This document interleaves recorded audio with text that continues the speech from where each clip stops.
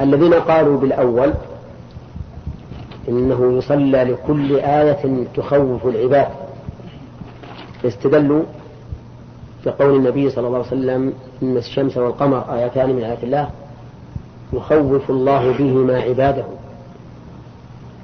فإذا رأيتموهما يعني كاسبتين فصلوا وادعوا إلى آخره. قالوا وتخويف العباد بالصواعق والزلازل أشد وقعا في نفوسهم من الكسوف، فإذا شرعت الصلاة بالكسوف فمشروعيتها لهذه الآيات من باب أولى. وهذا اختيار شيخ الإسلام ابن تيمية رحمه الله. واستدل بفعل ابن عباس رضي الله عنهما حين صلى صلاة الكسوف في زلزلة، ولكن المذهب يقولون إنه لا تصلى صلاة الكسوف إلا للكسوف أو للزلزلة احتجاجا بفعل ابن عباس رضي الله عنهما. ولكن الصواب ما اختاره شيخ الإسلام ابن تيمية، فإن هذا الذي ذهب إليه يدل عليه التعليل في الحديث آيتان من آيات الله يخوف الله بهما عباده. ومن فوائد الآية الكريمة إثبات العلة والسبب في أفعال الله عز وجل لقوله إنه كان حليما غفورا. وإثبات العلل في أفعال الله أو في أحكامه تدل على كماله لا على نقصه، خلافا للناقصين الذين زعموا أن إثبات الحكمة في أفعال الله تعالى وأحكامه تدل على النقص، ولهذا نفوا الحكمة عن أفعال الله وأحكامه، يقولون لأن ذلك يقتضي النقص وأنه فعل لغرض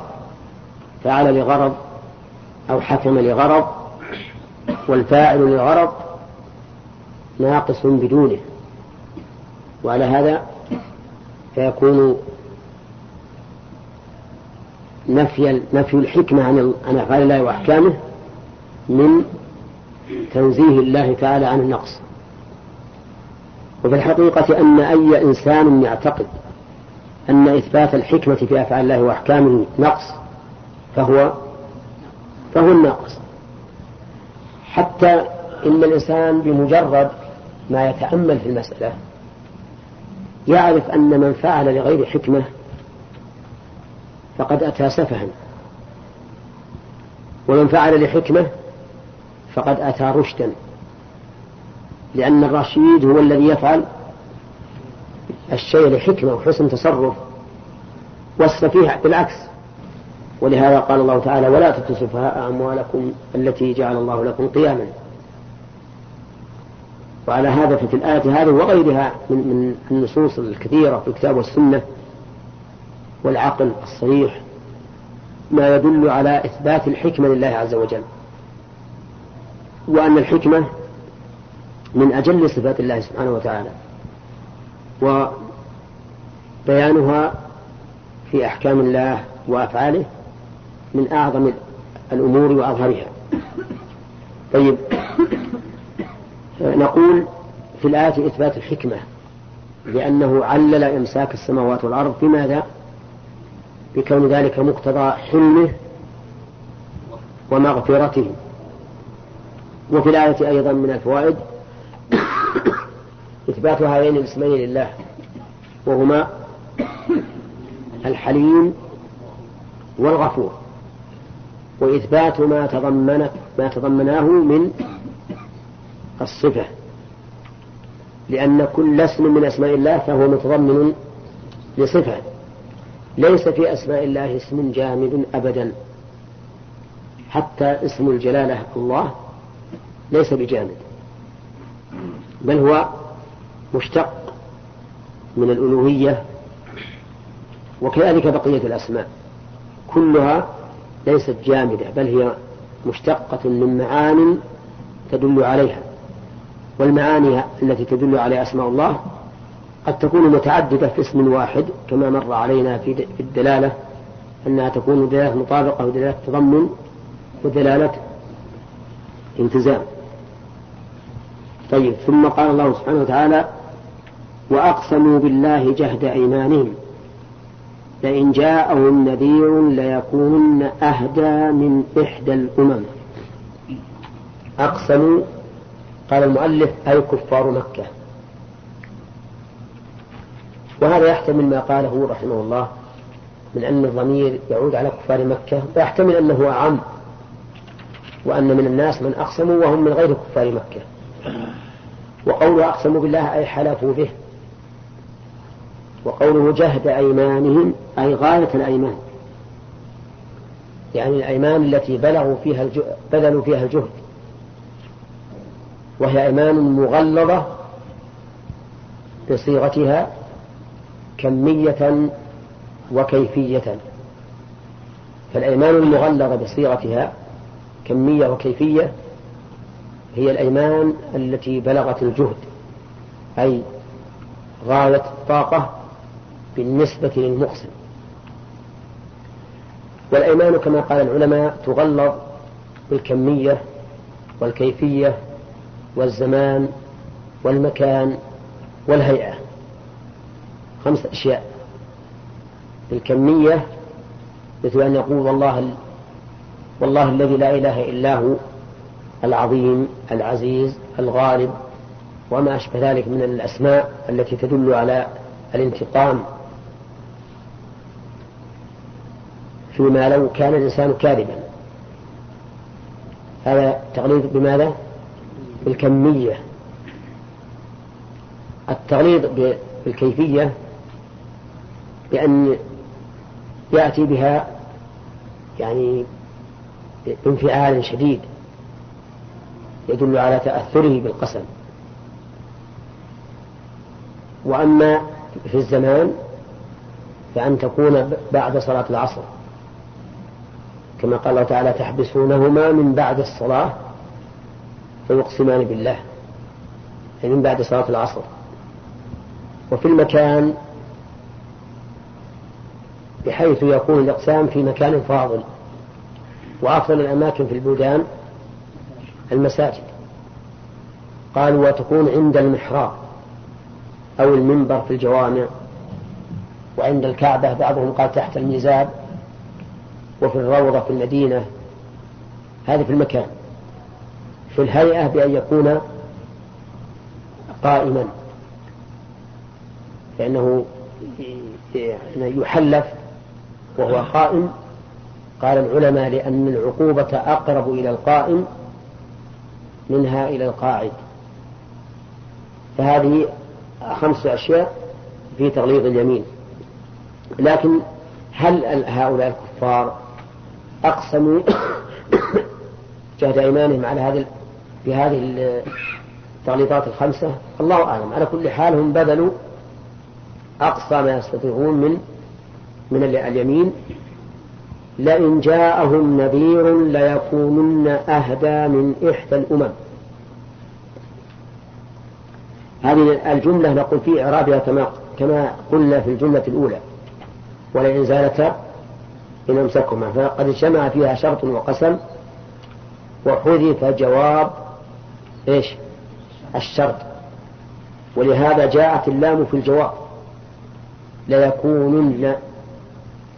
ولو كان المحذوف جواب القسم لم تأتي اللام في الجواب، لأن جواب الشرط لا يحتاج إلى اللام، وإنما يربط بالفاء في محله وبحذفها، ولا يحتاج إلى رابط إذا لم يكن من المواضع 7 المعروفة.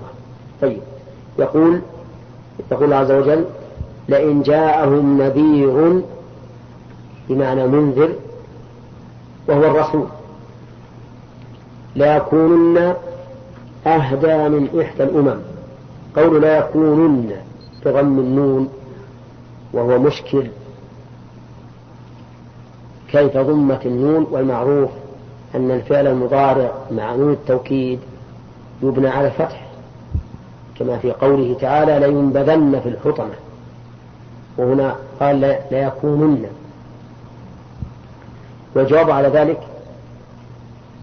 أن نون التوكيد لا يبنى معها الفعل إلا إذا كانت مباشرة له لفظا وتقديرا، والنون هنا مباشرة للفعل لفظا لكنها غير مباشرة له تقديرا. كيف ذلك؟ لأن الفعل هنا للجماعة وليس للمفرد، للجماعة وليس للمفرد، وأصله يكونونن،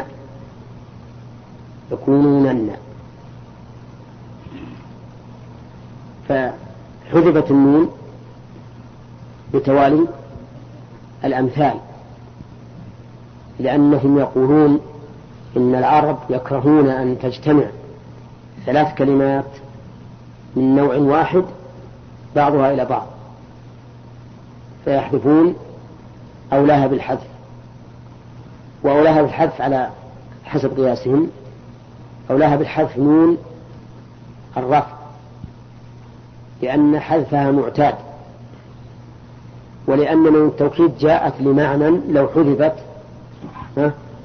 يختل ذلك المعنى، لأنها جاءت للتوكيد فلا نحذفها، لكن نحذف نون الرفع لأن حذفها معتاد. طيب حذفنا نون الرفع وهي النون إيش؟ النون الأولى من الثلاث، ما قلنا لا يكونن، حذفنا نون الرفع، بقيت الواو تلي إيش؟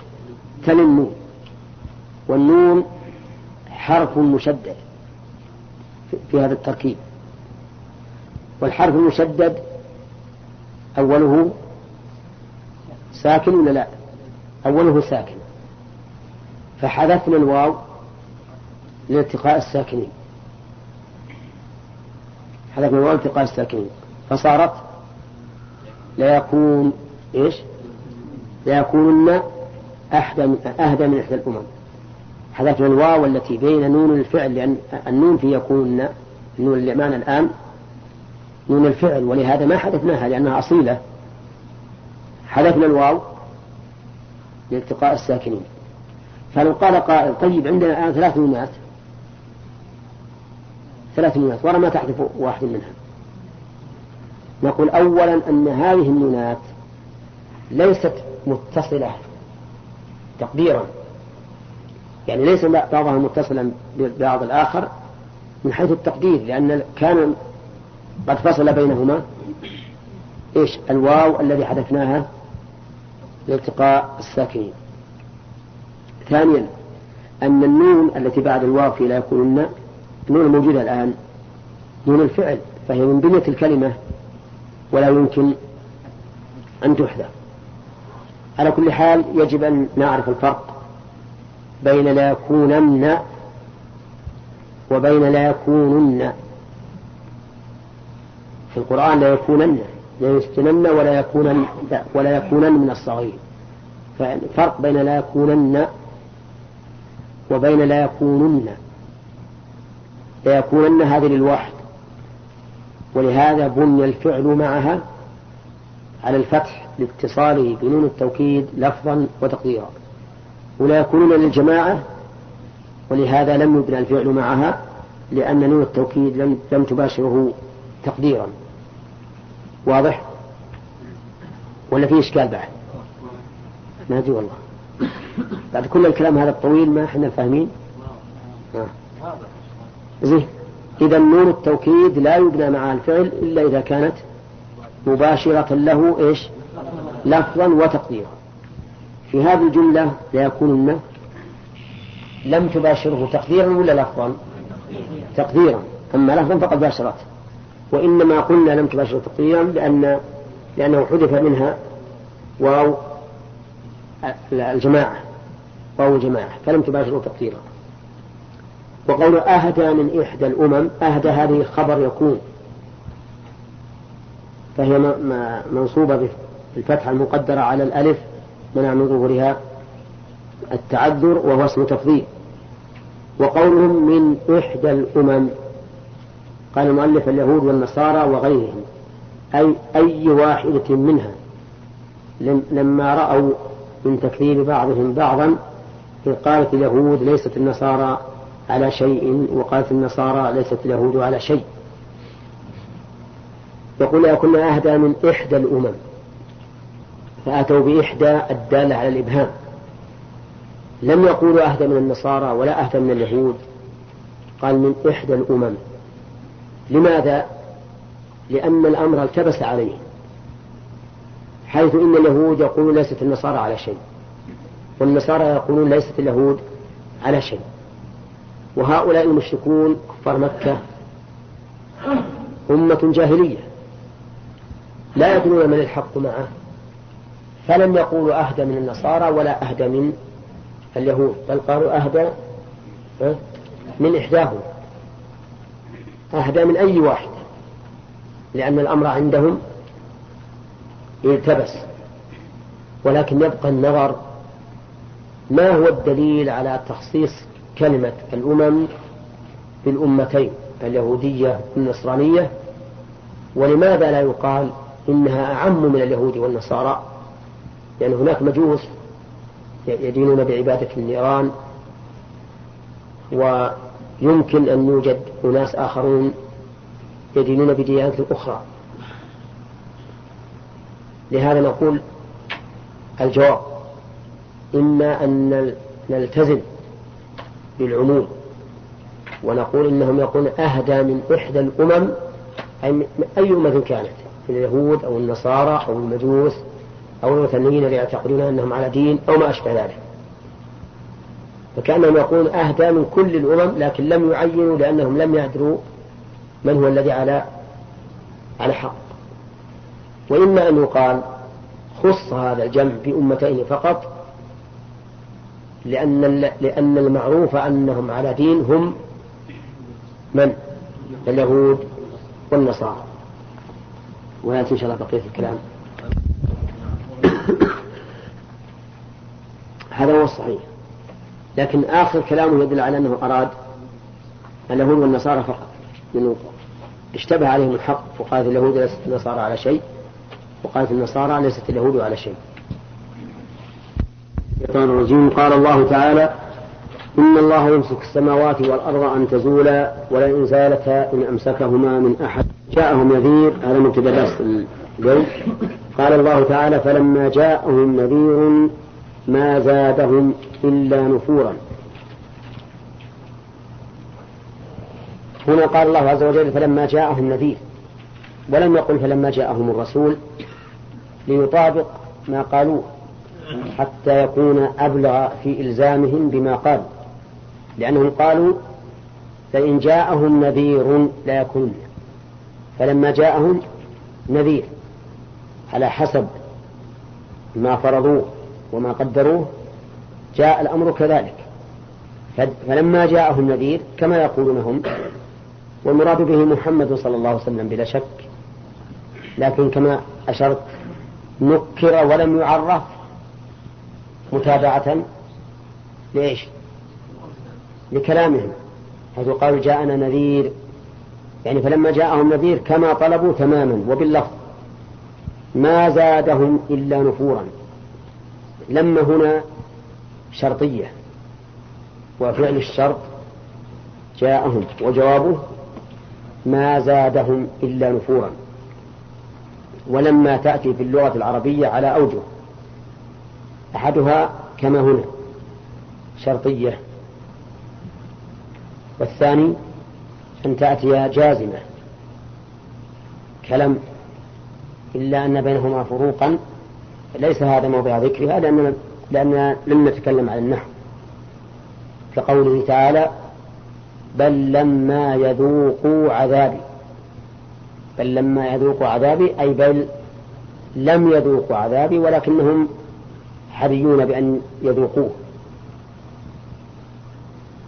والثالث أن تكون بمعنى إلا، ثالثا تكون بمعنى إلا، كقوله تعالى: إن كل نفس لما عليها حافظ، أي إلا عليها حافظ. والرابع أن تكون بمعنى حين مجرد عن الشرط، مثل أن تقول زرتك لما طلع الصبح، أي حين طلع الصبح، حين طلع الصبح. فهذه 4 معاني للما.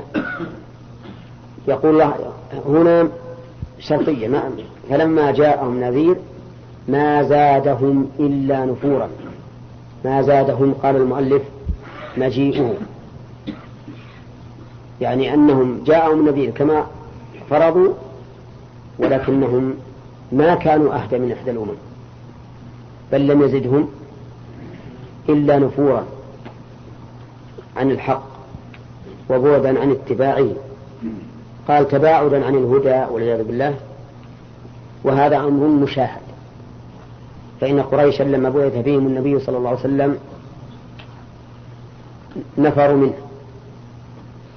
وآذوه بالقول وبالفعل ووصموه بكل عيب، وكانوا قبل أن يبعث يجلونه ويحترمونه ويسمونه الأمين، فلما بعث لم يكن أمينا، وكأنه رجل غير الرجل الذي كانوا يعرفونه.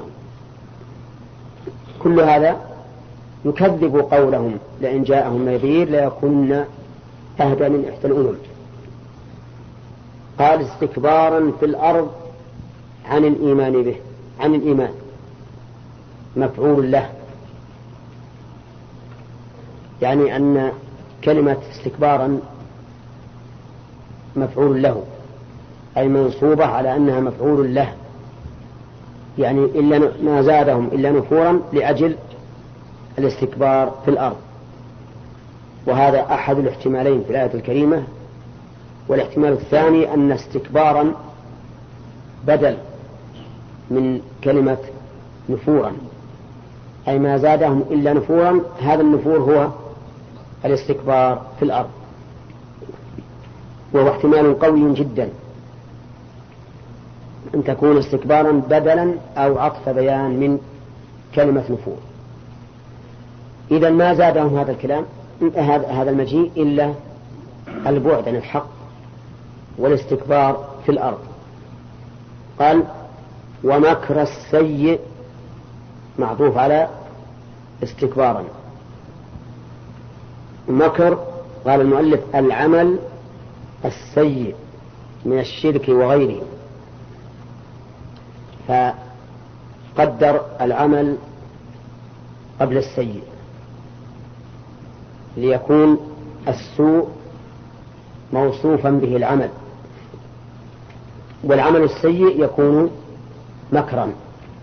هذا ما ذهب إليه المؤلف رحمه الله، فجعل المكر مضافة إلى شيء محذوف وهو العمل، وجعل السيء صفة لذلك الشيء المحذوف، أي مكر العمل السيء، أي أنهم ما زادهم إلا نفورا استكبارا في الأرض، وأن يمكروا مكر العمل السيء.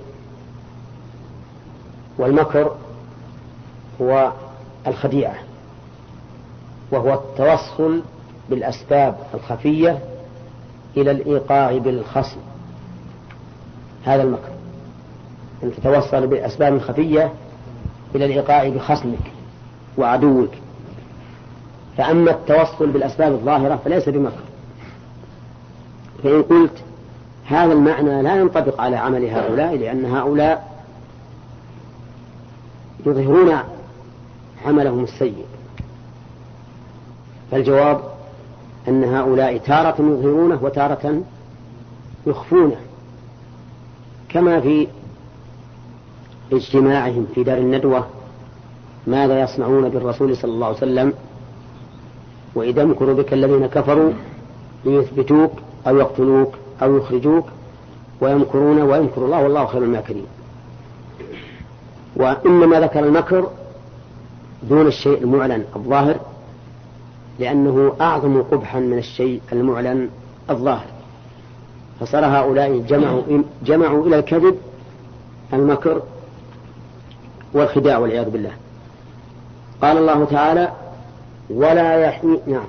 ولا يحيق يحبط المكر السيء إلا بأهله وهو الماكر إلى آخره. يعني أن هؤلاء مكر السوء وعمل السوء بصفة علنية وبصفة خفية. وهل الماكر بغيره ينجو؟ الجواب: إذا كان مكرا سيئا فإنه لا ينجو، بل سيحيق به مكره ويهلكه ويدمره، كما قال تعالى: وحاق بهم ما كانوا به يستهزئون. أما إذا كان المكر بحق فإنه لا يحيق بأهله، بل يحيق بعدوه ولا يحيق به، ذلك لأن المكر بحق ممدوح وليس بمذموم. وقال: ولا يحيق مكر السيء إلا بأهله، وهنا لم يقل إلا بالماكر، بل قال إلا بأهله، إشارة إلى بيان الاستحقاق لهذه الجريمة التي وقعت منه، وأنه أهل لأن يحيق به مكروه، أهل لأن يحيق به مكروه. فكل ماكر بغير حق فإنه أهل أن يحيق به مكروه. قال: ووصف المكر بالسيء أصل، وإضافته إليه قبل استعمال آخر قدر فيه مضاف حذرا من الإضافة إلى الصفة. هذا كلام قليل الفائدة معقد المعنى في الواقع. لا، قبل. طيب، قال: ووصف المكر بالسيء أصل. وين المكر؟ ولا يحيق المكر السيء. نعم، يقول المؤلف أصل، يعني جار على الأصل، جار على الأصل، لأن الأصل أن الوصف ينفصل عن الموصوف ولا يضاف إليه الموصوف. هذا الأصل. انتبهوا، متى تقول مررت بزيد الفاضل فتجعل الصفة منفصلة عن الموصوف تابعة له وليس مضافا إليها. فقول المؤلف أصل يعني أنه على الأصل. وصف المكر بالسيء أصل. وش معنى أصل؟ أي جار على الأصل، جار على الأصل، لأن الأصل أن الصفة تتبع الموصوف، لا أن الموصوف يضاف إليها. أفهمتم الآن زين؟ هذا يحتاج إلى أنه يعلق عليه، لأنه ستنسون وبعدين يشكل عليكم كلام المؤلف. جامع الأصل. طيب، وإضافته إليه قبل استعمال آخر. إضافة إليه قبل لأنه الجملة التي قبل هذه قال: ومكر السيء، مكر السيء، فهنا لم يوصف المكر بالسيء ولكن أضيف المكر إلى السيء. فقول المؤلف رحمه الله: إضافته إليه قبل. وش معنى قبل؟ يعني قبل هذه الجملة، ويعني بذلك يعني بذلك قوله ومكر السيء استعمال آخر. لا، قبل يا أخي، صحيحها غلط، قيل ما لا قبل استعمال آخر على الأصل ولا على خلاف الأصل؟ على خلاف الأصل، لأن الأصل أن الصفة تقع تبعا للموصوف، لا أن الموصوف يضاف إلى الصفة، لكن يجوز أن يضاف الموصوف إلى الصفة. ولهذا دائما يمر بكم قول العلماء: هذا من باب إضافة الموصوف إلى صفته، مثل قولهم مسجد الجامع، هذا مسجد الجامع، أصله هذا المسجد الجامع، لكن أضيف إلى صفته، وهو كثير. كما أن أيضا الصفة تضاف إلى الموصوف أحيانا، مثل طاهر القلب، هذه صفة مضافة إلى موصوفها. طاهر القلب كما قال مالك في الألفية كطاهر القلب جميل الظاهر. هذا من باب إضافة الصفة إلى الموصوف. إذن نأخذ من هنا أنه يجوز إضافة الصفة إلى الموصوف وإضافة الموصوف إلى صفته.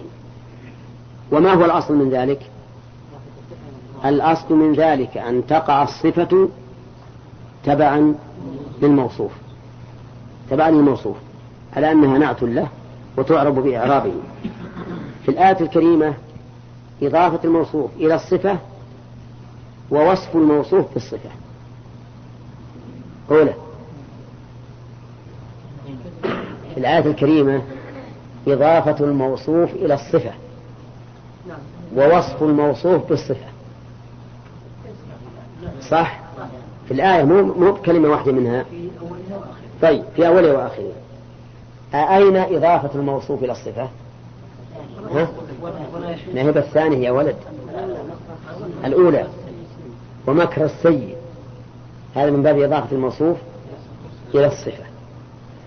لو كان في غير القرآن وأردنا أن نحوله إلى أن تكون الصفة تبع الموصوف لقلنا والمكر السيء، استكبارا في الأرض والمكر السيء، كذا ولا لا؟ لكن هنا صار من باب الإضافة ومكر السيء. وفيها أيضا وصف الصفة وصف الموصوف بالصفة، قوله ولا يحيط المكر السيء. أيهما الأصل؟ هنا بين المؤلف قال ووصف المكر بالسيء أصل. لو قال بدل الأصل، لو قال جار على الأصل لكان أوضح وهذا هو مراده. قال وإضافته إليه قبل، وشعني به إضافته إليه قبل إضافة الموصوف إلى الصفة، وشعني به من الآية قوله مكر السيء. يقول استعمال آخر، يعني جار على استعمال آخر في اللغة العربية، لأن اللغة العربية أحيانا تضيف الموصوف إلى صفته. واضح؟ طيب قال قدر فيه مضاف حسب شرحه هو وتفسيره، حيث قال ومكر العمل السيء ومكر العمل السيء.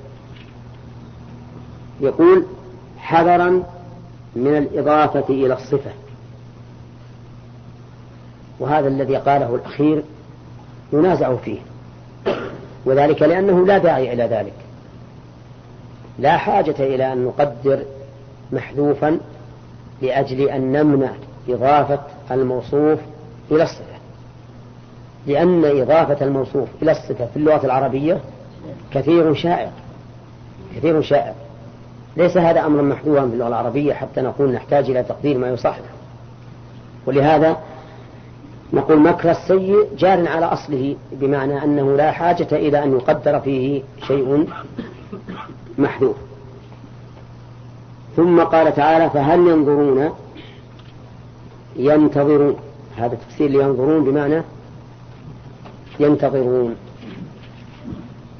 وهناك ضابط وليس قاعدة، أن ينظر إن تعدت بإلى فهي بمعنى النظر بالعين، أفلا ينظرون إلى الإبل كيف خلقت،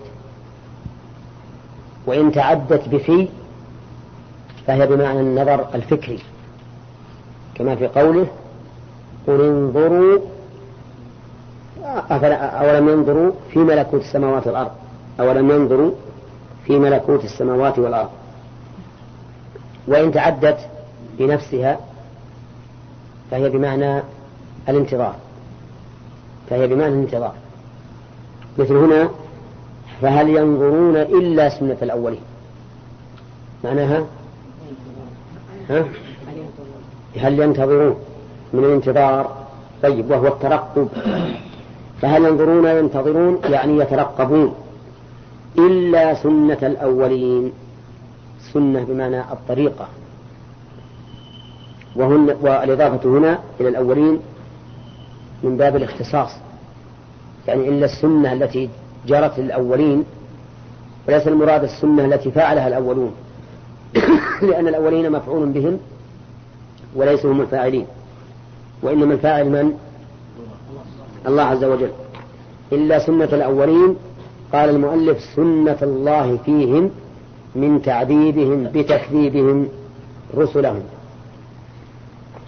يعني ما ينتظر هؤلاء الذين كذبوا الرسول صلى الله عليه وسلم إلا سنة الأولين، وهي سنة الأولين التعذيب، تعذيبهم بتكذيب الرسل. قال فلن تجد لسنة الله تبديلا ولن تجد لسنة الله تحويلا. لن تجد لسنة الله تبديلا برفعها أو تحويلا بتغييرها إلى قوم آخرين، يعني أن سنة الله ستقع في أعيان الذين يستحقونها، فلن تبدل فترفع، ولن تحول إلى قوم آخرين فيسلم منها من استحقوها، بل هي واقعة على من استحقوها عينا. مثال ذلك المشركون كذبوا الرسول عليه الصلاة والسلام من قريش، التحويل معناه أن تحول عقوبتهم إلى بني تميم مثلا، يمكن هذا ولا ما يمكن؟ لا يمكن، لأن هذا ظلم أن يؤاخذ قوم بجريمة آخرين. هذا معنى قوله ولن تجد لسنة الله تحويلا. طيب، كذبت قريش الرسول عليه الصلاة والسلام، فبدلا من أن يعاقبهم الله نعمهم، يمكن هذا ولا لا؟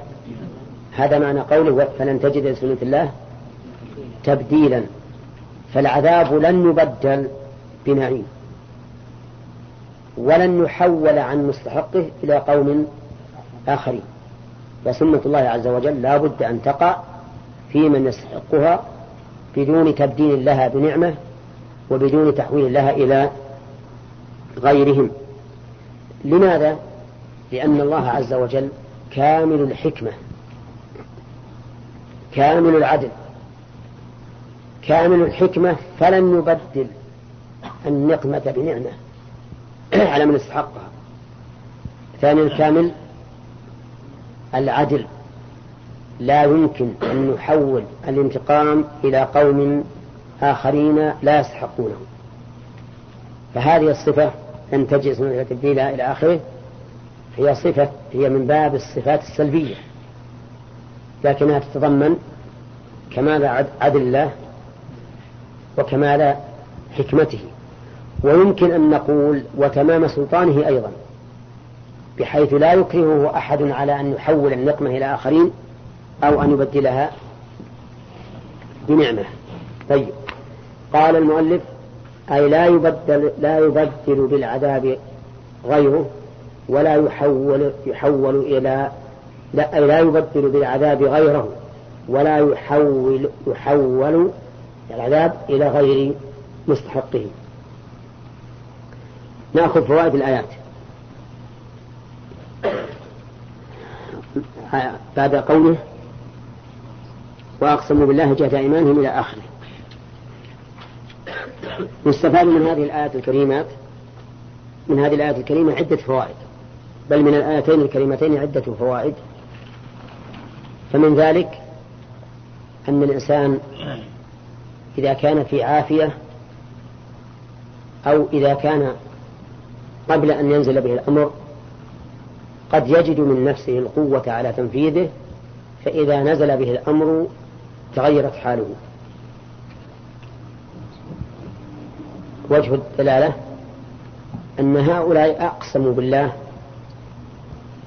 لئن جاءهم نذير لا يكون أهدى من إحدى الأمم، فلما جاءهم النذير تغيرت حاله.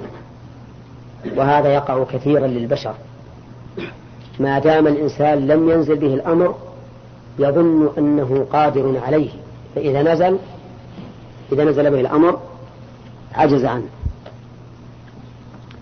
ولهذا ينبغي للإنسان أن لا يتعجل فيحكم على نفسه بالحال التي كان فيها سالما من نزول الأمر به، بل ينتظر حتى ينزل به الأمر. كثير من الناس مثلا يقول أنا أستطيع الصبر على الحج مثلا وسأحج، ولكن عندما يحين الأمر يجد من نفسه العجز، يقول أنا أستطيع أن أقوم ثلث الليل الآخر كله، ولكن إذا جد الجد وجد نفسه عاجزا. فالمهم أنه ينبغي للإنسان أن لا يكون متسرعا فيقيس حاله في حال الرخاء على حاله في حال نزول الأمر به، لأن الإنسان بشر تختلف حاله بين سلامته من الأمر وبين وقوع الأمر فيه. الله أعلم. نعم.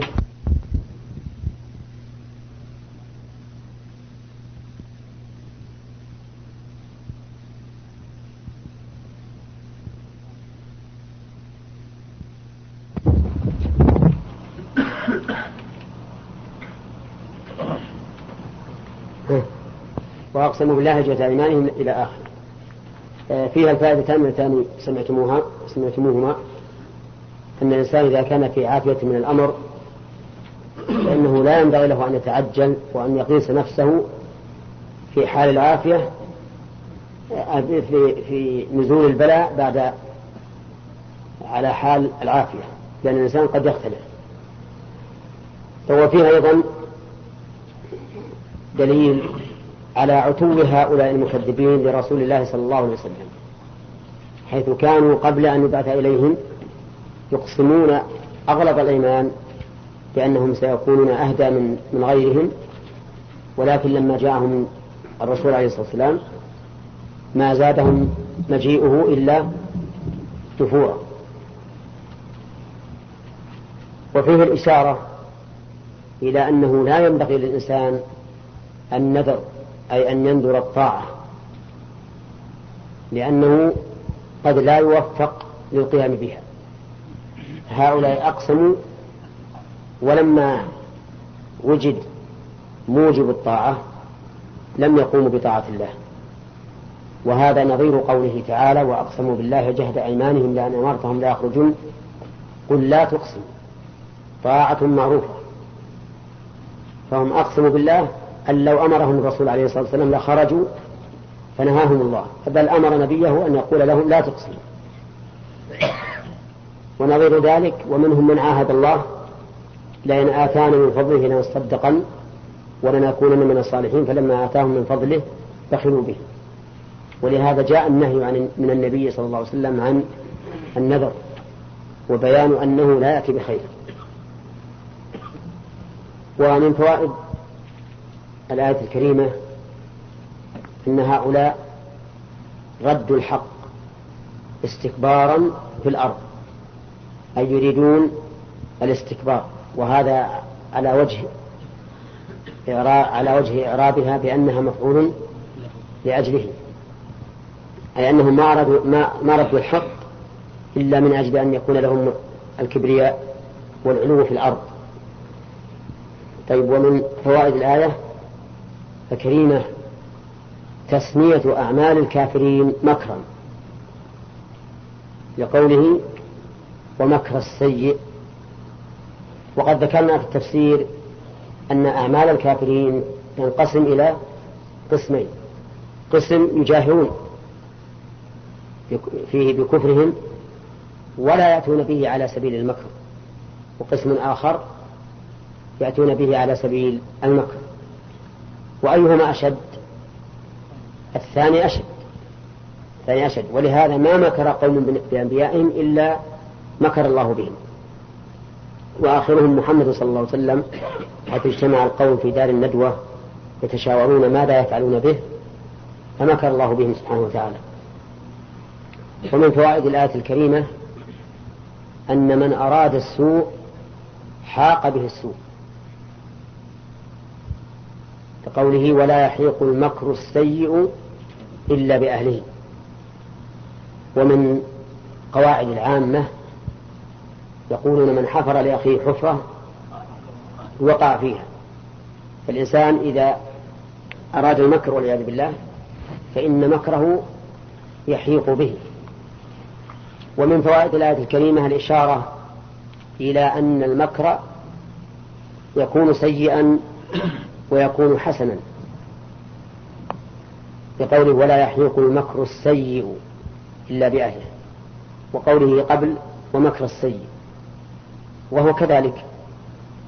فإن مكر الله تعالى بأعدائه الذين يمكرون به مكر حسن يثنى عليه به، ومكر أولئك بالله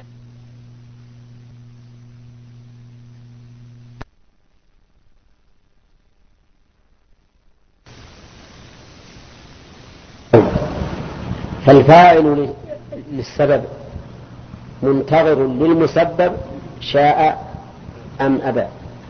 انتبه، فالإنسان العاصي نقول له أنت منتظر للعقوبة الآن مترقب لها، حتى وإن كان لا يطرأ على باله أنه سيعاقب، لأن السبب لأن فاعل السبب منتظر للمسبب ولا بد. ومن فوائد الآية الكريمة ثبوت القياس، أو إن شئت فقل استعمال القياس، بقوله فهل ينظرون إلا سنة الأولين، فيقيس حال هؤلاء بحال الأولين الذين كذبوا فعوقبوا. ومن فوائد الآية الكريمة أن سنة الله عز وجل في عباده واحدة، فكل من أطاع الله أثابه وكل من عصى الله عاقبه، بقوله فلن تجد لسنة الله تبديلا ولن تجد لسنة الله تحويلا. لا يقال مثلا إننا أمة شرفنا الله عز وجل وعظمنا وكرمنا فلا يؤاخذنا كما آخذ من قبلنا، بل نقول إن مقتضى التشريف أن نكون نحن أشد عبادة له ممن سبقنا، لأن الإنسان إذا كرم ينبغي أن نقوم بمقتضى هذا التكريم، وليس إساءة من لم تكرمه إليك كإساءة من أكرمته بلا شك. ولهذا كل من كان مغتبطا بنعمة الله عز وجل وجب عليه من شكر نعمة الله ما لا يجب على من سواه. ومن فوائد الآية الكريمة كمال قدرة الله عز وجل وحكمته، حيث إن سنته لا تبدل ولا تغير، فلن تجد لسنة الله تبديلا ولن تجد لسنة الله تحويلا. وجه كونها من تمام القدرة أن العاجز لا يستطيع أن يجعل أفعاله على وتيرة واحدة، بل قد تتخلف وتتغير لعجزه عن الاضطراب. وأما كونه من تمام الحكمة فلأن معاقبة السابقين كانت لسبب، وهذا السبب إذا وجد في الآخرين فإنه يعمل عمله، لأن مقتضى الحكمة أن الأسباب لا تتخلف عنها مسبباتها. ففي قوله لن تجد لسنة الله تبديلا ولن تجد لسنة الله تحويلا فيها إثبات القدرة، تمام القدرة وتمام الحكمة. ومن فوائد الآية الكريمة أن الشيء الذي يستمر ويؤخذ به يسمى سنة، فيقال هذه سنة فلان أي طريقته. ولهذا يفرق بين السنة وبين العارض. الشيء العارض شيء ولا يمكن أن يجعل طريقة متبعة، والشيء المضطرد يسمى سنة. ويدل على هذا التفريق قوله صلى الله عليه وسلم صلوا قبل المغرب صلوا قبل المغرب صلوا قبل المغرب، ثم قال في الثالثة لمن شاء كراهية أن يتخذها الناس سنة، يعني سنة مضطردة يفعلونها دائما. ثم قال الله سبحانه وتعالى مبتدأ الدرس الجديد أظن. أولم يسيروا في الأرض فينظروا كيف كان عاقبة الذين من قبلهم وكانوا أشد منهم قوة. الهمزة هنا للاستفهام، والمراد به التوبيخ والتقريع.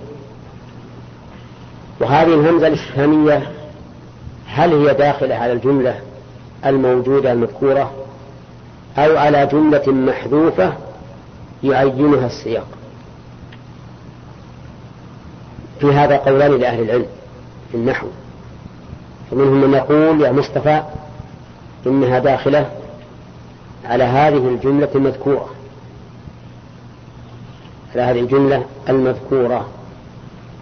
وعلى هذا الوجه وعلى هذا القول يقولون إن التقدير وألم يسيروا،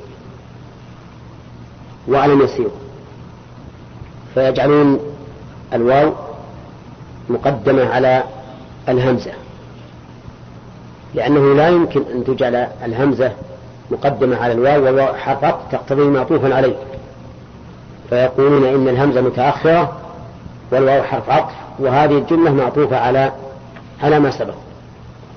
وهذا الوجه لا شك أنه أسهل وأيسر، إذ لا يتكلف الإنسان فيه العناء في ذلك الشيء المحذوف المقدر، وهو القول الثاني أن الهمزة داخلة على محذوف يعينه السياق.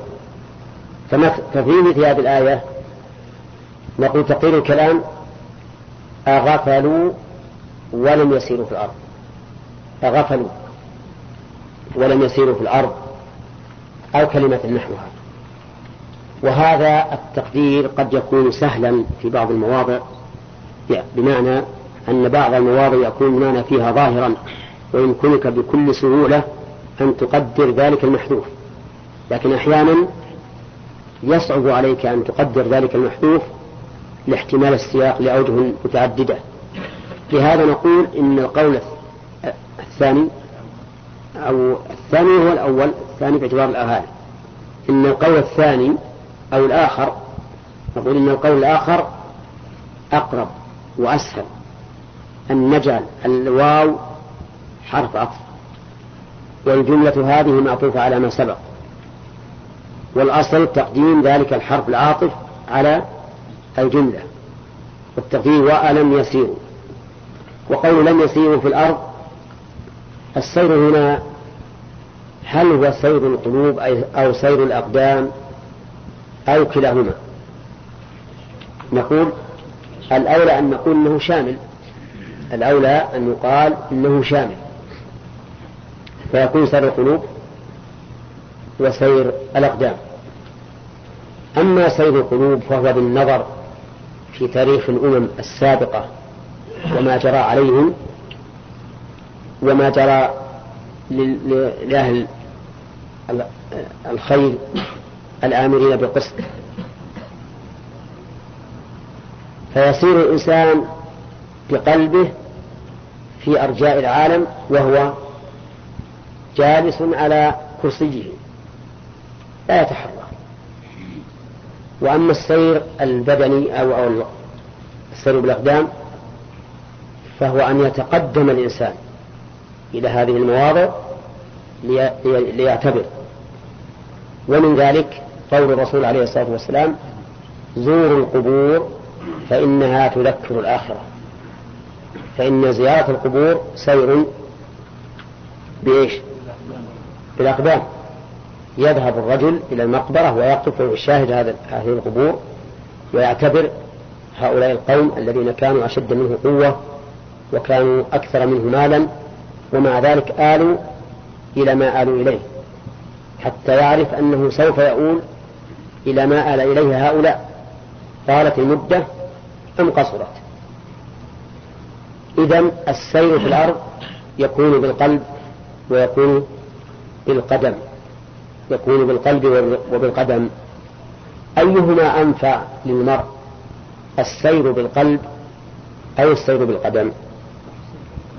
نعم، السير بالقلب أشمل وأهوى، لأنه بإمكان الإنسان أن يطوف الدنيا كلها في ساعة واحدة. وأسهل السير بالقدم أشد تأثيرا لأنه يشاهد وما راء كمن سمع. ولهذا أمر النبي عليه الصلاة والسلام إذا دخلنا على ديار المعذبين أمرنا أن لا ندخل إلا ونحن باكون أن يصيبنا ما أصابه حتى نعتبر ونصح المسير. أولم يسيروا في الأرض. في هنا قال العلماء إنها بمعنى على، ولا تصح أن تكون للظرفية. لماذا؟ لأن الظرفية تقتضي أن يكون السائر في جوف المضروب، في جوف الظرف. ومعلوم أن السائر على الأرض لا يسير في جوف الأرض. هل هو يفتح نفق ليسير فيه؟ لا، يسير على ظهرها. قالوا ففي بمعنى على. ونظيرها قوله تعالى ولأصلبنكم في جذوع النخل، أي على جذوع النخل. وقوله في الأرض يحتمل أن يراد بها الجنس ويحتمل أن يراد بها العهد. هنا أن تكون جنسية أو عهدية. فعلى الأول يكون مراد السير في جنس الأرض التي أصيبت بغضب والتي لم تصب، وعلى الثاني يكون مراد بالأرض التي أصيبت بالغضب. فتكون هنا ليش؟ للعهد الذهني أو الذكري؟ العهد الذهني كذا لأن العهد الذكري لا بد أن يكون هناك مذكور تعود عليه أما إذا لم يكن مذكور فهو عهد ذهني. طيب. وقوله فينظروا كيف كان عاقبة الذين من قبلهم. فينظروا ألف هنا قيل إنها عاطفة وقيل إنها سببية. فعلى أنها عاطفة تكون في محل جزم يكون الفعل بعدها مجزوما، وعلى أنها سببية يكون الفعل بعدها منصوبا. فعلى كونها سببية يكون التقدير أولم يسيروا في الأرض فبسبب سيرهم ينظروا. وعلى أنها عاطفة يكون معنى أولم يسيروا في الأرض ولم ينظروا كيف كان عاقبة الذين من قبلهم. والنظر هنا هل هو نظر القلب أو نظر العين؟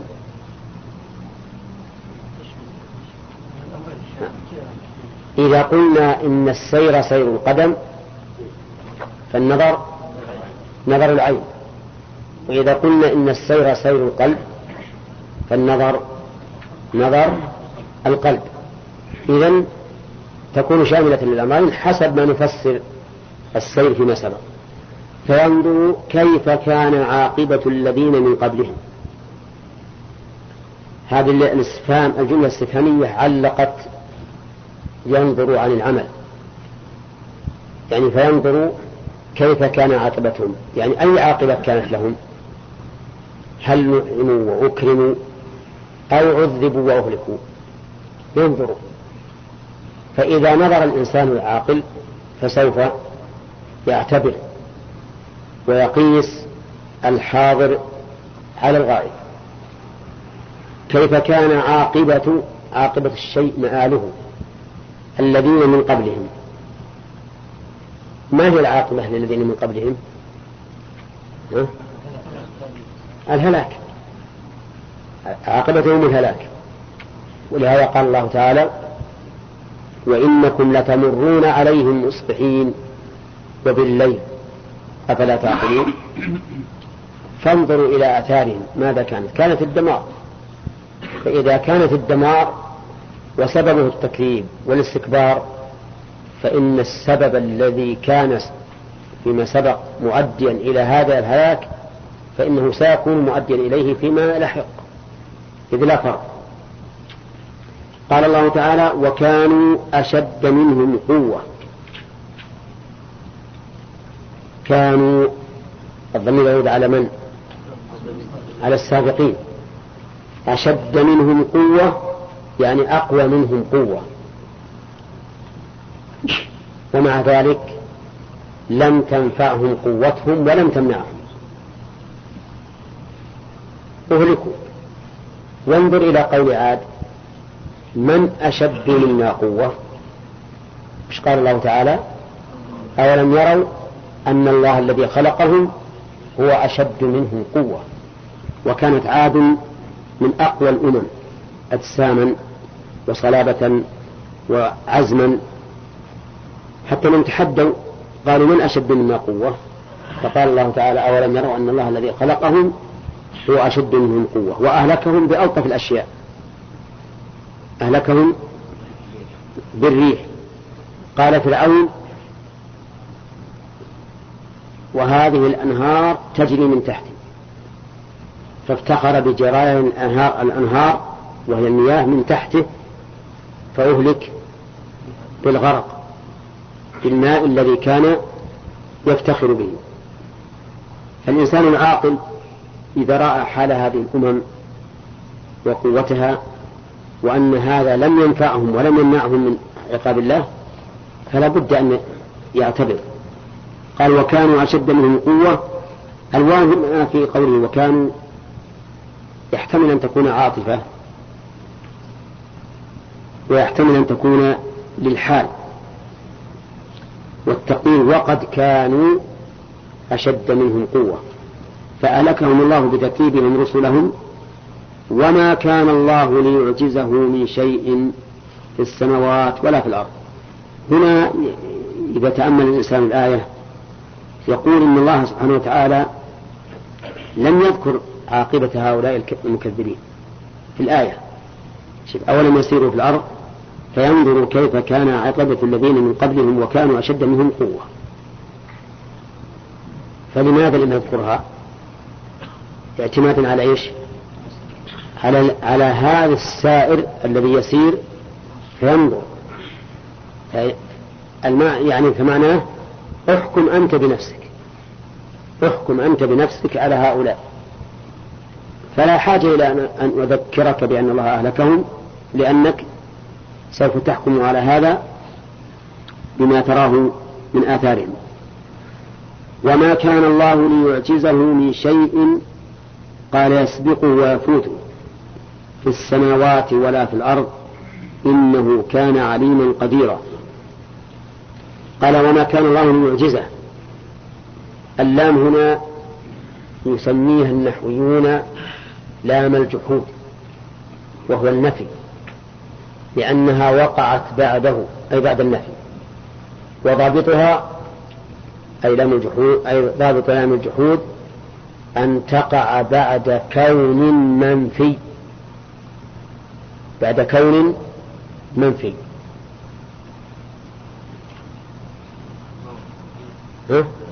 واضح؟ زين. وإذا أردنا أن نقربها إلى المبتدئ نقول أن تقع بعد ما كان أو لم يكن. ما كان أو لم يكن. لم يكن الله ليغفر لهم، اللام نقول هي لام الجحود. وما كان الله ليعذبهم وأنت فيهم، نقول اللام لام الجحود. فإذا وقعت اللام بعد ما كان أو لم يكن داخلة على الفعل المضارع فإنها تنصب الفعل المضارع أو ينصبه أن مقدرة بعد اللام على الخلاف. إنما نسمي هذه اللام لام الجحود. لكن الضابط الذي قلت أولا وهي الواقعة بعد كون منفي أعم من قولنا هي المسبوقة بما كان أو لم يكن. لماذا كان أعم؟ لأنه يمكن أن تأتي بعد كائن تقول: لست بكائن لأعذبك مثلا، أو غير كائن ليقوم وما أشبه ذلك. فإذا قلنا بعد كون منفي كان أعم. لكن إذا كنا نخاطب شخصا مبتدئا في النحو فقد يصعب عليه تصور كلمة كون منفي، فنقول له: إذا وقعت بعد ما كان أو لم يكن فهي لام الجحود. وتنصب الفعل المضارع إما بنفسها كما هو مذهب الكوفيين، وإما بأن مضمرة بعد الله. ما كان الله ليعجزه من شيء، من حرف جر زائد زائد حرف جر زائد في الإعراب وزائد في المعنى، أي أنه يزيد في المعنى. ما هي زيادة المعنى؟ توكيد النفي، يعني أن هذا النفي مؤكد. وقوله ليعجزه من شيء، إذا قلنا من حرف جر زائد فنعرب الشيء على أنها فاعل مرفوع بضمة مقدرة على إيش يا مصطفى؟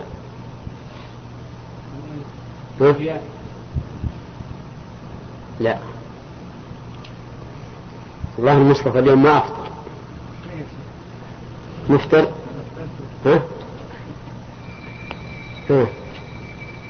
شيء فاعل مرفوع بضمة مقدرة على الهمزة على الألف. شو على الهمزة؟ ما عمر أحد من الناس قال مقدرة على الهمزة. من يعرف الإعراب؟ خطأ على آخره. أي صح. طيب من شيء في السماء، قال المؤلف يسبقه ويفوته، وهذا تفسير لا بأس ببعض اللوازم. نعم، كما قال تعالى عن حسب الذين يعملون السيئات أن يسبقون ساء ما يحكمون. ولكن العجز في الواقع، العجز هو عدم القدرة، العجز عدم القدرة على الشيء، وهذا أولى من تفسير المؤلف. يقول ما كان الله تعالى ليحول بينه وبين ما يريد عجز في قدرته، بل هو قادر على كل شيء، من إيجاد معدوم أو إعدام موجود أو تغيير حال أو غير ذلك.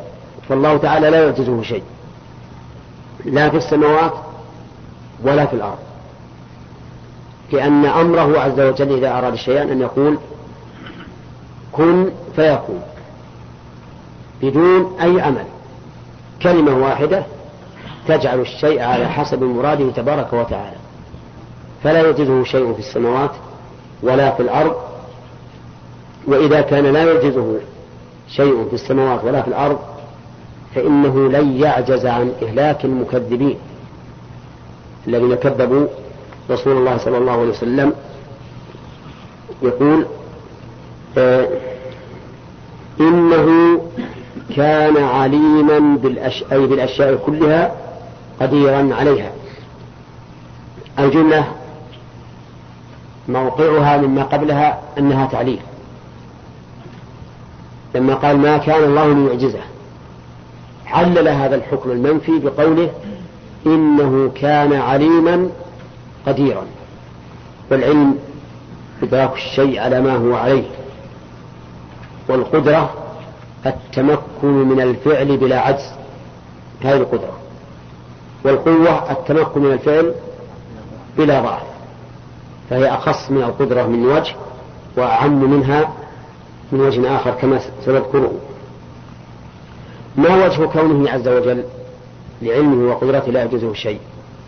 لأن العاجز عن الشيء إما أن يكون لعدم علمه بالأسباب التي تغيرها به، وإما أن يكون لعدم قدرته. فلو تأملت عجز أي عاجز لوجدت السبب في عجزه إما أنه لا يعلم وإما أنه لا يقدر. فلو قيل لرجل نريد أن تصلح هذه الساعة الخربانة، قال طيب أعطني إياها، وهو ما يعرف أبدا، ما درس، يقدر يزينها ولا لا؟ كيف ما يقدر؟ عنده آلات للصناعة وعنده قوة بدنية، يقدر يصلحها ولا ما يقدر؟ لماذا؟ لأن ما عنده علم. ما يقدر يصلحها، يمكن يفسدها أكثر. في رجل آخر عنده علم وقد درس علم تصليح الساعات مثلا، لكن ما عنده قدرة بدنية، مشلول، هل يمكن أن يصلحها؟ لا يمكن لعدم القدرة. إذن انتفاع عبد الله عز وجل لكمال علمه وكمال قدرته.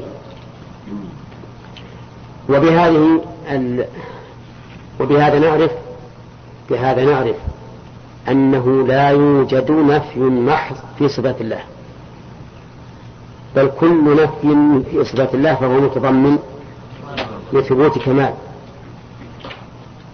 لا يمكن أن يوجد نفي محض. ولهذا لما نفى العجز بين السبب، قال إنه كان عليما قديرا، والله أعلم.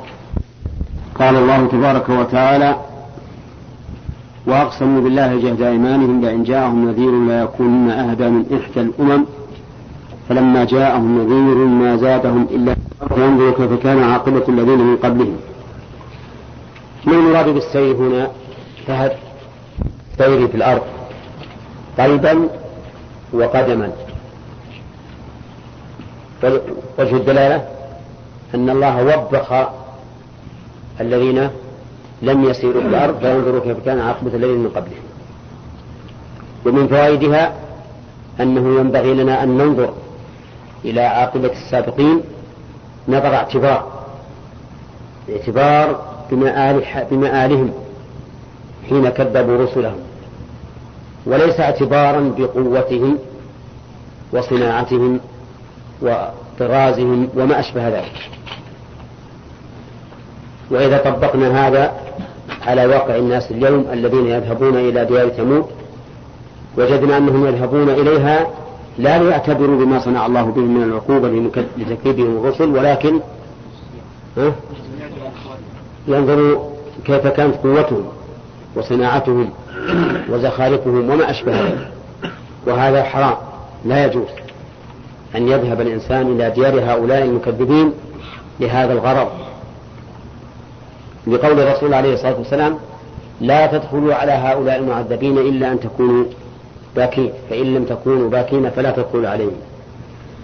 ومن فوائد الآية الكريمة أن في التاريخ عبر يعتبر بها العاقل، لقول فانظروا كيف كان عاقبة الذين من قبلهم. ومن فوائد الآية استعمال قياس الأولى، لقوله وكانوا أشد منهم قوة، فإذا كان الله تعالى أهلكهم مع كونهم أشد منهم قوة فإن أهلاك هؤلاء من باب أولى. ومن فوائد الآية الكريمة أن قوة البشر مهما عظمت لا تمنع من الله شيئا، لقوله فينظروا كيف كان عاقبة الذين من قبلهم وكانوا أشد منهم قوة. ولهذا لما قالت عاد من أشد منا قوة قيل لهم أولم يروا أن الله الذي خلقهم هو أشد منهم قوة. طيب، ومن فوائد الآية الكريمة أن في السير في الأرض قلبا أو قدما عبرة لا للمرسل إليهم بل وللرسل أيضا، فإن إهلاك المكذبين للرسل انتصار لمن؟ للرسل. معلوم أن الله إذا أهلك عدوك يا نصر فإنه انتصار لك بلا شك. ومن فوائد الآية الكريمة نفي العجز عن الله عز وجل، بقوله وما كان الله ليعجزه من شيء في السماوات ولا في الأرض، فإن فيها نفي العجز عنه لكمال علمه وقدرته.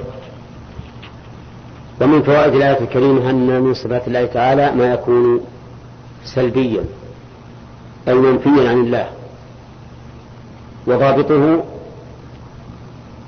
أن كل صفة نقص فهي منفية عن الله عز وجل، فهي منفية عن الله. هذه قاعدة عامة، كما أن كل صفة كمال فهي ثابت له، ولكن التفصيل لا بد فيه من دليل، إن هذه قاعدة عامة لقوله ولله المثل الأعلى ولله الأسماء الحسنى، لكن التفصيل بأن هذه الصفة المعينة ثابتة لله أو منتفية عنه لا بد فيها من دليل. طيب، ومن فوائد الآية الكريمة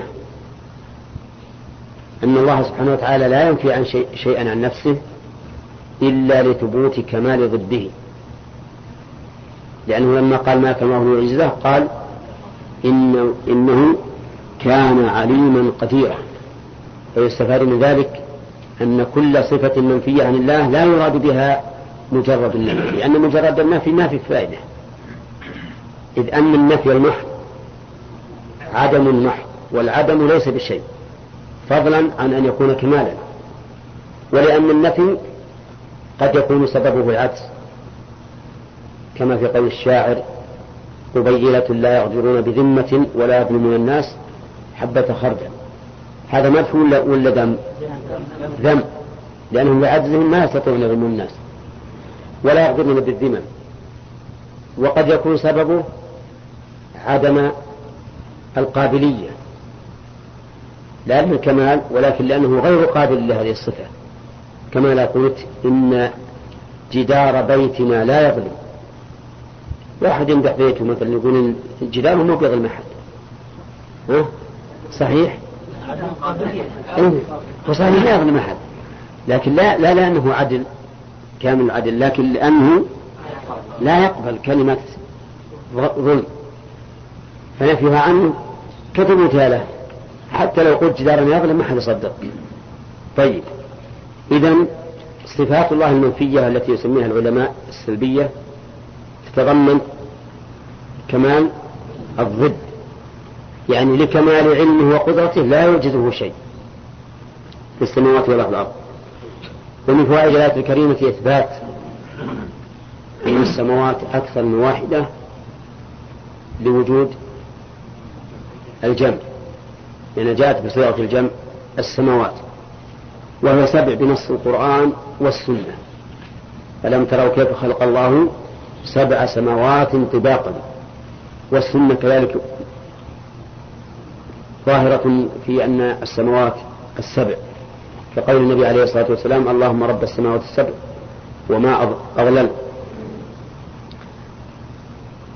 ومن فوائد الآية الكريمة إثبات اسمين من أسماء الله وهما العليم والقدير، وما تضمناه من صفة أو حكم، من صفة وهي العلم والقدرة، أو صفة أو حكم وهو أنه يعلم ويقدر على كل شيء، إنه كان عليما قديرا. ثم قال الله تعالى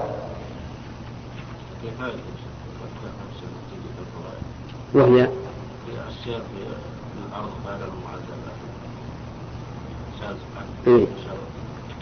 نعم السير في الأرض للنزهة يعني.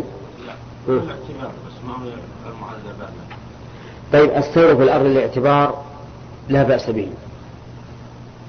بأس به، وإذا كانت مصلحته أكثر من نقصه كان محمودا، وإن كان نقصه أكثر من مصلحته فإنه لا ينبغي.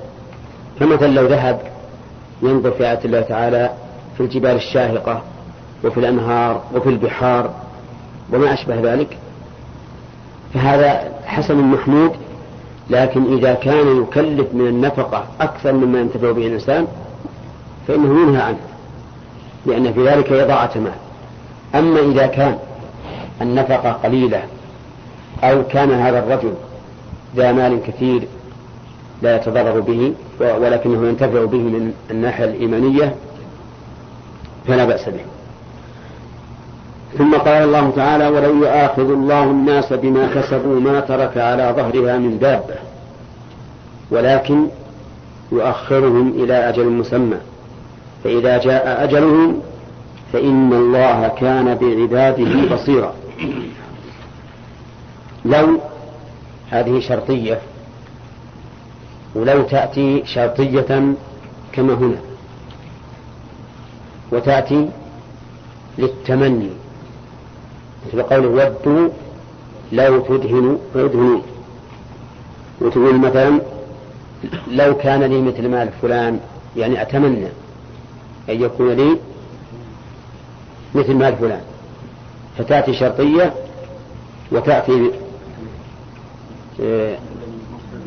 وتأتي للتمني، وتأتي أيضا مصدرية بمعنى أن. هنا هي شرطية.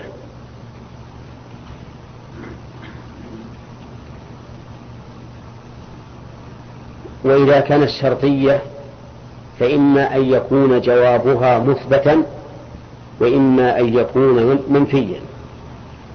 فإن كان مثبتا فالأكثر فيه إثبات اللام، وإن كان منفيا فالأكثر فيه حذف اللام.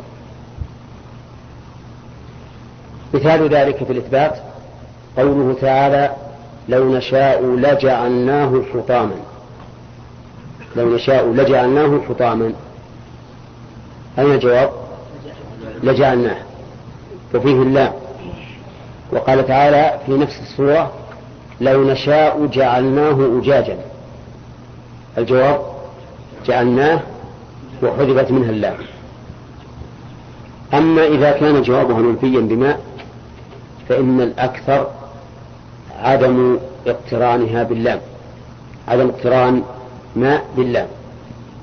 فتقول مثلا لو جاءني ما أهمته، لو جاءني ما أهمته. وهنا قال الله تعالى لو يأخذ الله الناس بما كسبوا ما ترك عليها من دابة. وقد تقترن اللام بماء لكنها قليلة، كقول الشاعر ولو نعطى الخيار لما افترقنا، والأكثر ما افترقنا. نعم. طيب، يقول الله تعالى لو يأخذ الله الناس بما كسبوا من المعاصي ما ترك على ظهره من دابة. قوله يؤاخذ أي يعاقب، والمؤاخذة بالذنب العقوبة عليه. وقوله الناس عام، يشمل الكفار ويشمل العصاة من المؤمنين، فليؤاخذ الله الناس كلهم بما كسبوا ما ترك على ظهره من دابة. وقوله بما كسبوا ما يجوز أن تكون مصدرية أي بكسبهم، ويجوز أن تكون موصولة، فإذا كانت موصولة فلا بد من تقدير العائد، وتقديره بما كسبوه. وقول بما كسبوا أي بما اكتسبوا من المعاصي. وسمى الله تعالى المعاصي كسبا لأن العامل ينال جزاؤها، فكأنه كسب هذا الجزاء، مع أنه كسب رابح ولا كسب خاسر. ولهذا إذا اقترن مع العمل الصالح أتى بغير هذا اللفظ. قال الله تعالى لا يكلف الله نفسا إلا وسعها لها ما كسبت وعليها ما اكتسبت، ففرق بينهما. أما إذا أفرد أحدهما عن الآخر فصح الكسب في الخيرات وفي السيئات. وقول ما ترك على ظهرها أي الأرض. كيف قال المؤلف أي الأرض وأعاد الضمير على غير مذكور؟ قال بعضهم إنه أعاده على مذكور، وهو قوله وما كان الله ليعجزه من شيء في السماوات ولا في الأرض إنه كان عليما قديرا. والكلام كله في سياق واحد، في سياق العاصين ومآلهم وعقوبتهم، فالكلام نسق واحد، فالأرض إذا مذكورة. وقال بعضهم هي غير مذكورة لكنها معلومة من السياق، لأن الدواب إنما هم على ظهر على ظهر الأرض، فهي معلومة من السياق، وما علم من السياق فإنه لا يحتاج إلى مرجع مذكور. ألم تر إلى قوله تعالى حتى توارت بالحجاب. توارت ما هي؟ الشمس، مع أنه لم يسبق لها ذكر لكنها معلومة، فإنها هي التي توارت بالحجاب. يقول ما ترك على ظهرها من دابة نسمة تدب عليها. من حرف جر زائد ولا لا؟ لأنها جاءت بعد النفي. ما ترك عليها من دابة أي ما ترك عليها دابة، لكنها دخلت عليها من لتفيد العموم أو لتؤكد العموم. وقال المؤلف نسمة تدب عليها. النسمة هي كل ذات تتنفس، لأنها مأخوذة من النسم وهو التنفس، وكل شيء فيه روح فإنه يتنفس. المعنى لهلك كل شيء على الأرض. أما البشر العاصون فهلاكهم واضح، وأما غيرهم فبشؤمهم بشؤم العصاة تموت هذه الدواب، إما بأن يمنع الله عز وجل المطر والنبات فتموت هذه الدواب لأنها لا تجد عيشا، أو أنها تموت بأوبئة تجتاحها بسبب أعمال الناس. ثم قال ولكن يؤخرهم إلى أجل مسمى أي يوم القيامة. ولكن يؤخرهم أي الناس، والفاعل هو الله، إلى أجل أي مدة مسمى معين، وما هو يوم القيامة، كما قال الله تبارك وتعالى في سورة هود إن في ذلك لآية لمن خاف عذاب الآخرة ذلك يوم مجموع له الناس وذلك يوم مشهود وما نؤخره إلا لأجل معدود. أجل مسمى معين عند من؟ عند الله سبحانه وتعالى، ولا يعلم هذا الأجل إلا الله، فإن علم الساعة لا يكون إلا لله سبحانه وتعالى، حجز عنه أعلم البشر وأعلم الملائكة. حين سأل جبريل النبي صلى الله عليه وسلم عن الساعة قال ما المسؤول عنها بأعلم من السائل. طيب والأجل المسمى لا بد أن يجي، كل شيء مسمى فهو قريب، لكن الأجل المبهم هو الذي ينتظر الإنسان إلى أن يحصل، أما المسمى فلا بد أن يوصل إليه. فإذا جاء أجلهم يعني انتهت المدة وصار يوم القيامة، سواء كانت القيامة الكبرى أو القيامة الصغرى. القيامة الكبرى العامة لجميع الناس، والصغرى موت كل إنسان، فإن الله كان بعباده بصيرا فيجازيهم على أعمالهم بإثابة المؤمنين وعقاب الكافرين. جملة فإن الله جواب الشرط فإذا جاء أجله. فإن قال قائل ما وجه ارتباط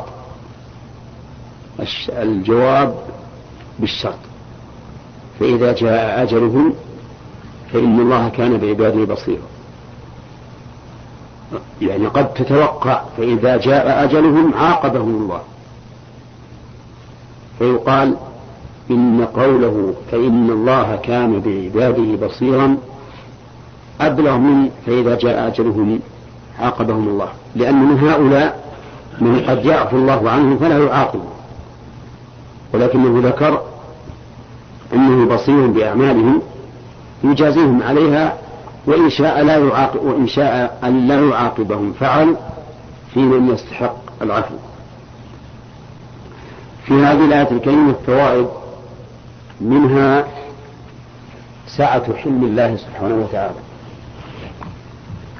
وجهه أنه لو يأخذهم بما كسبوا ما ترك عليهم من دابة، ولكن يحلم عز وجل ويمهل لعل الناس يتوبون. ومن فوائدها تمام قدرة الله تعالى، حيث يقدر على إهلاك العالم بلحظة ما ترك على ظهرها من دابة. ومنها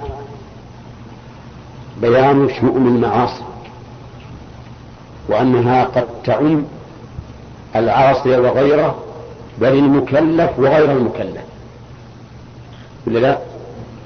ولا هذه الدواب التي هي أكثر بكثير من البشر ومن الجن ما ذنبها وهي غير مكلفة، لكن هذا من شؤم المعاصي، وأنها تشمل حتى من ليس بمكلف.